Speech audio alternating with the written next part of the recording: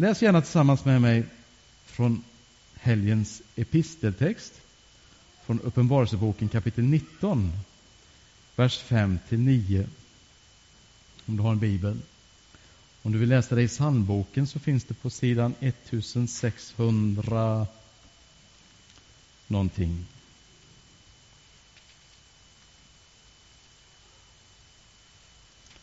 Ska vi se.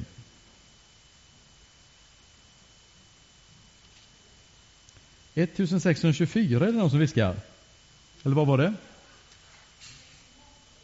04. 1604.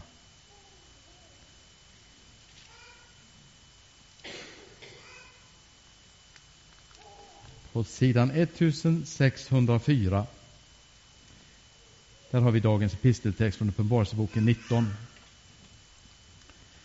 Och det kom en röst från tronen som sa: prisa vår Gud, alla hans tjänare, ni som fruktar honom, höga och låga. Och jag hörde liksom rösten från en stor röst av stark åska: halleluja, Herren vår Gud, allhärskaren, är nu konung. Låt oss vara glada och jubla och ge honom vår hyllning. Ty tiden har kommit för lammets bröllop, och hans brud har gjort sig redo. Hon har fått rätt att klä sig i skinande vitt linnetyg, ty linnetyget är det heligas rättfärdiga gärningar. Och ängeln sa till mig: skriv, till det som är bjudna till lammets bröllopsmåltid. Skriv, saliga är det som är bjudna till lammets bröllopsmåltid. Och han sa till mig: detta är Guds sanna ord. Den här bibeltexten, den hämtar vi som sagt från Uppenbarelseboken. Den är skriven till den kristna församlingen, till oss. Det är en profetisk skrift. Den innehåller ett rikt bildspråk. Inte alltid så lätt att förstå Uppenbarelseboken. Det är mycket... ta det och läs Uppenbarelseboken så förstår du. Det är mycket abstrakta bilder ibland som man kanske inte riktigt hänger med. Men kontentan av Uppenbarelseboken är att den handlar om att rättvisans Gud en gång ska segra. Guds rättfärdighet har sista ordet i denna värld som idag kan tyckas vara upp och ner. Uppenbarelseboken skrevs ungefär år 90 efter Kristus. Det var en kejsare som hette Domitianus som förföljde de som vägrade att tillbe kejsarens bild. Många kristna miste sina ägodelar. Många kristna miste sin frihet. Den kristna församlingen var förföljd. Många kristna miste sina liv. Varför? Jo, för de vill inte tillbe någon annan än levande Gud. Aposteln Johannes som skriver Uppenbarelseboken, han är landsförvisad till en ö som heter Patmos, ligger strax utanför Turkiet. Och där är han då 90 år gammal. Och så får han denna uppenbarelsen. Och så får han uppenbarelsen: skriv. Och så skriver han Uppenbarelseboken. Och just det sammanhang vi läste här nu, där prisas Gud 4 gånger i de korta verserna. Ett fyrfaldigt halleluja. Halleluja betyder ju prisa Gud. Det är som att det bara mullrar med segerjubel i himlen. Och vi hör lovsången brusar i denna bibeltext.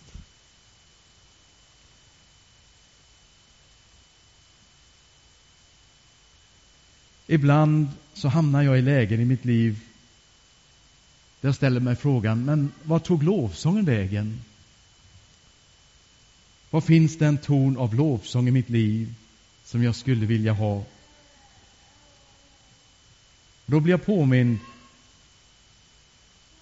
om att jag måste upptäcka lovsångens och tillbedjans källa igen. Levande Gud. Första punkten. Allsmäktig Gud har segrat. Det är en källa till lovsång i våra liv. Vers 7. Halleluja! Herren vår Gud, allhärskaren, är nu konung. Låt oss vara glada och jubla och ge honom vår hyllning. Här har du en källa till glädje i ditt liv. Och då? Jo, att Gud är konung. Ibland ställer vi oss frågan, men vad finns Gud? Hur kan Gud tillåta allt som händer?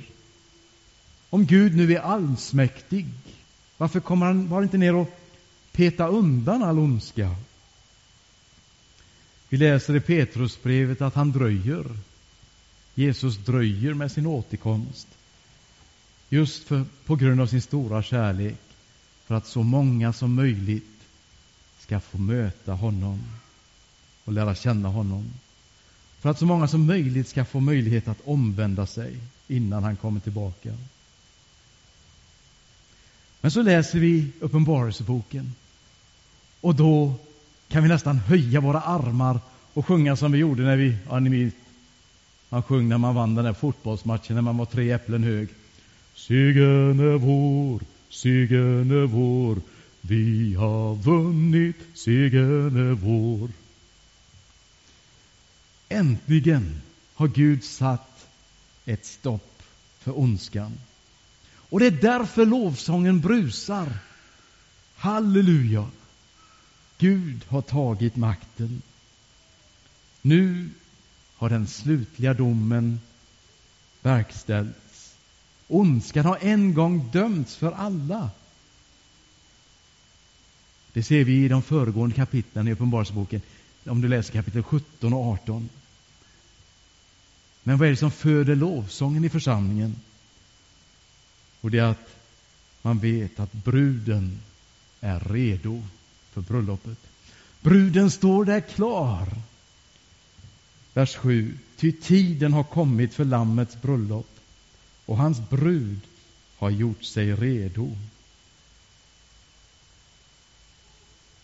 När vi gifte oss, Maria och jag, på stenåldern,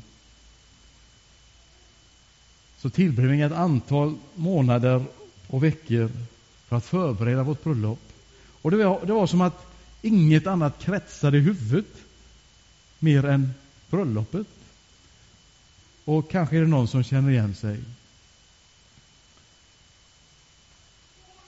Bröllopet är nu här. Och både i Gamla och Nya testamentet så ser vi det här bildspråket. Bruden och brudgummen, Gud och församlingen, Kristus och församlingen. Bruden, Jesus Kristus.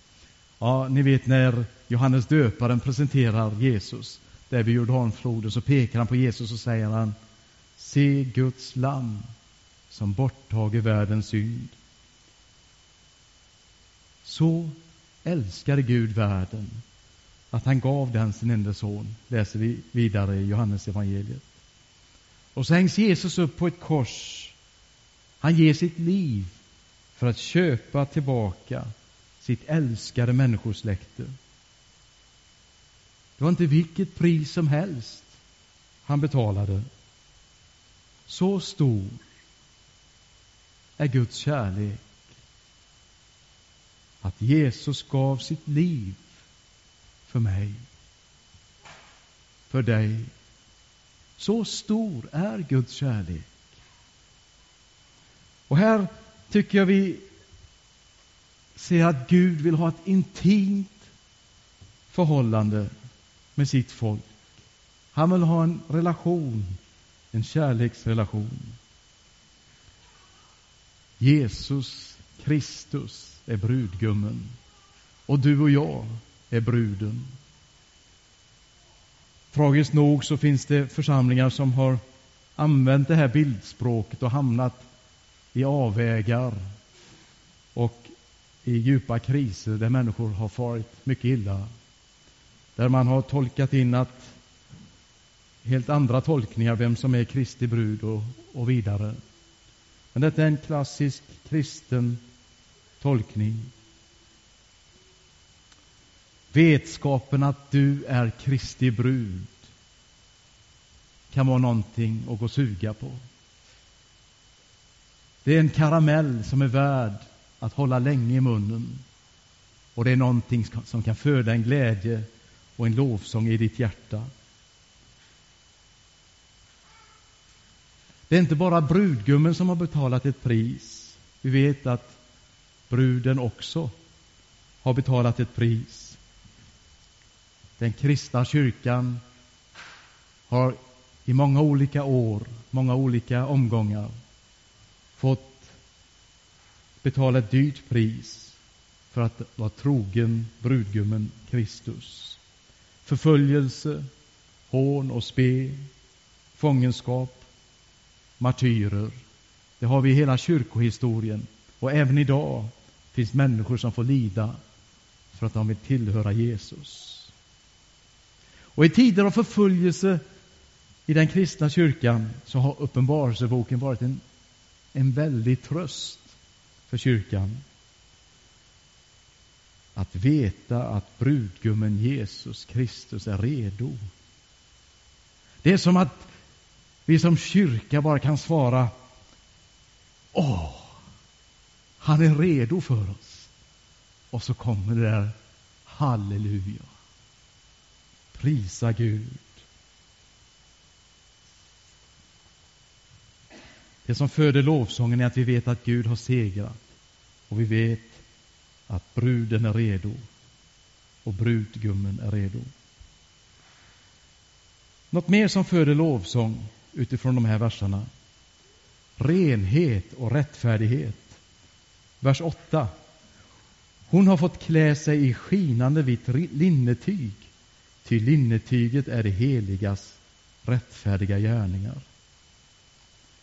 Bruden, Guds folk, är klädd i vitt. Ordagrant så skulle man kunna skriva så här: att det blev henne givet att kläda sig. Alltså, brudens rena klädsel, det är ingenting som hon själv har gått till Kappahl eller Lindex eller vad man nu köper kläder och köpt en klänning.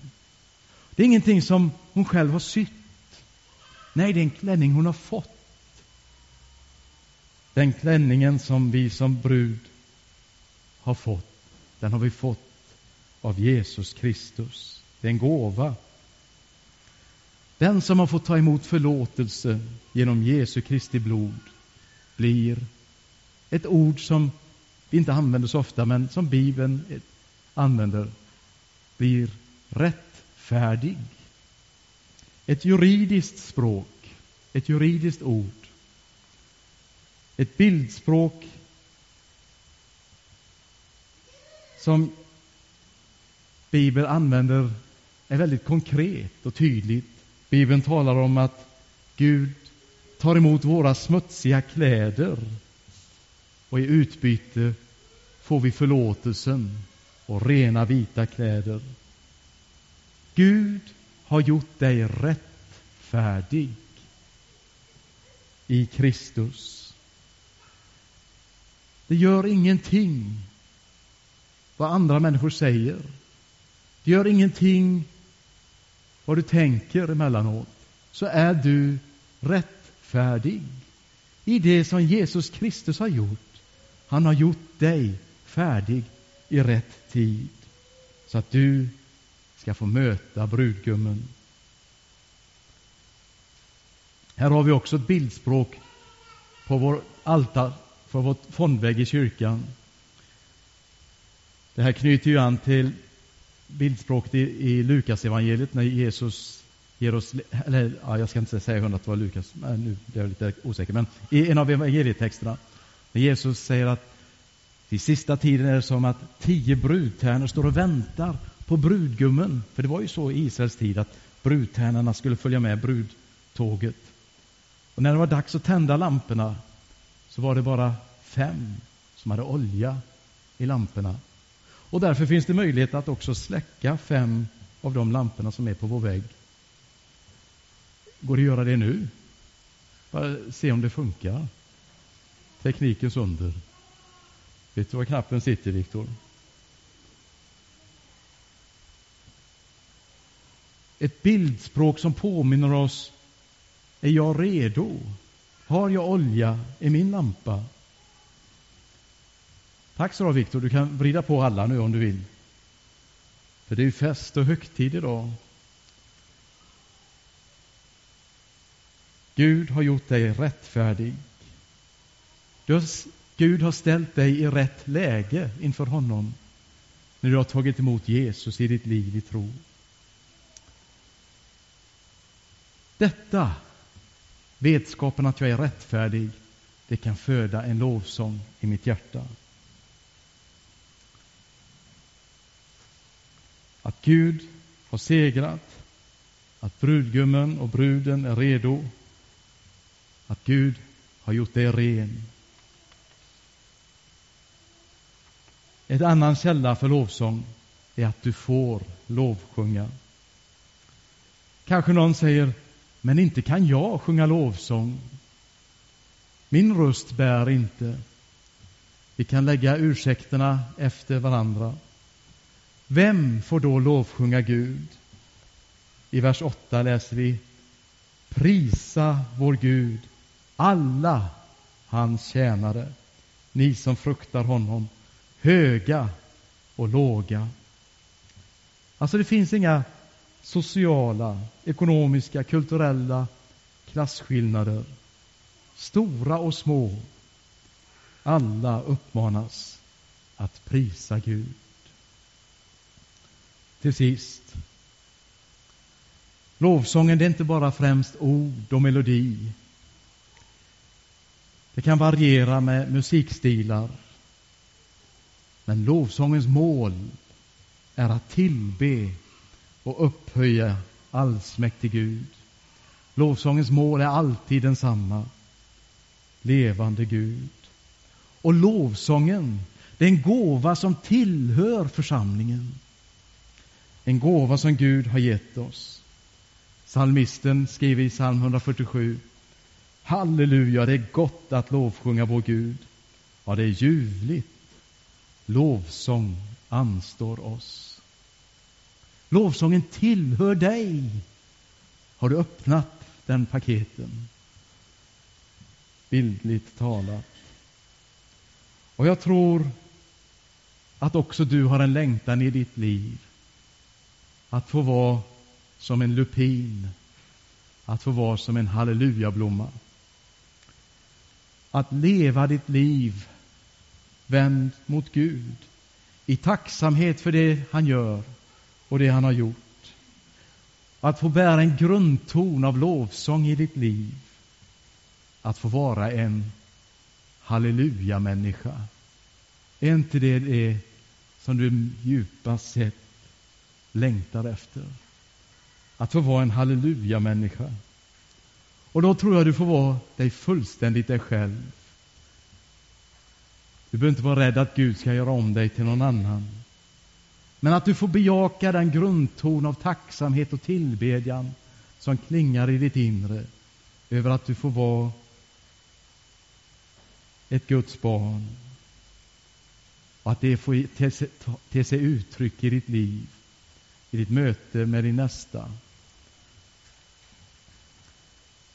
I min barndoms missionshus i Fiskebäck, där satt Lars. Han lever inte längre. Och Lars, han var gammal frälsningssoldat. Och han brast ut: halleluja! Rätt som det var i gudstjänsten. 1, 2, 3, 4, 5, 6, 7, 8 gånger på gudstjänsten. Ibland tyckte vi småpojkar att det var roligt så vi satt och räknade. Men han på något sätt han var en halleluja-människa. Men också du och jag får vara en halleluja-människa. Även om vi kanske inte gör som Lars. Vi får bära grundtonen av lovsång i våra liv.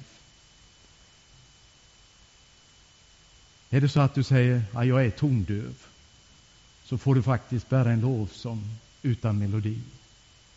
Helt okej. Och du får sjunga så högt du bara kan och vill.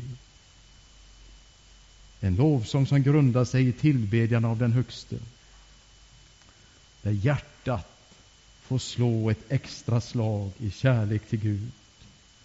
Där du och jag blir helt betagna av vem Gud är och vad han har gjort för oss. Vi får vara halleluja-människor. Vi ber. Tack älskade far att du har gett oss lovsångens gåva. Tack att den får grunda sig i den som du är och inte vad vi är.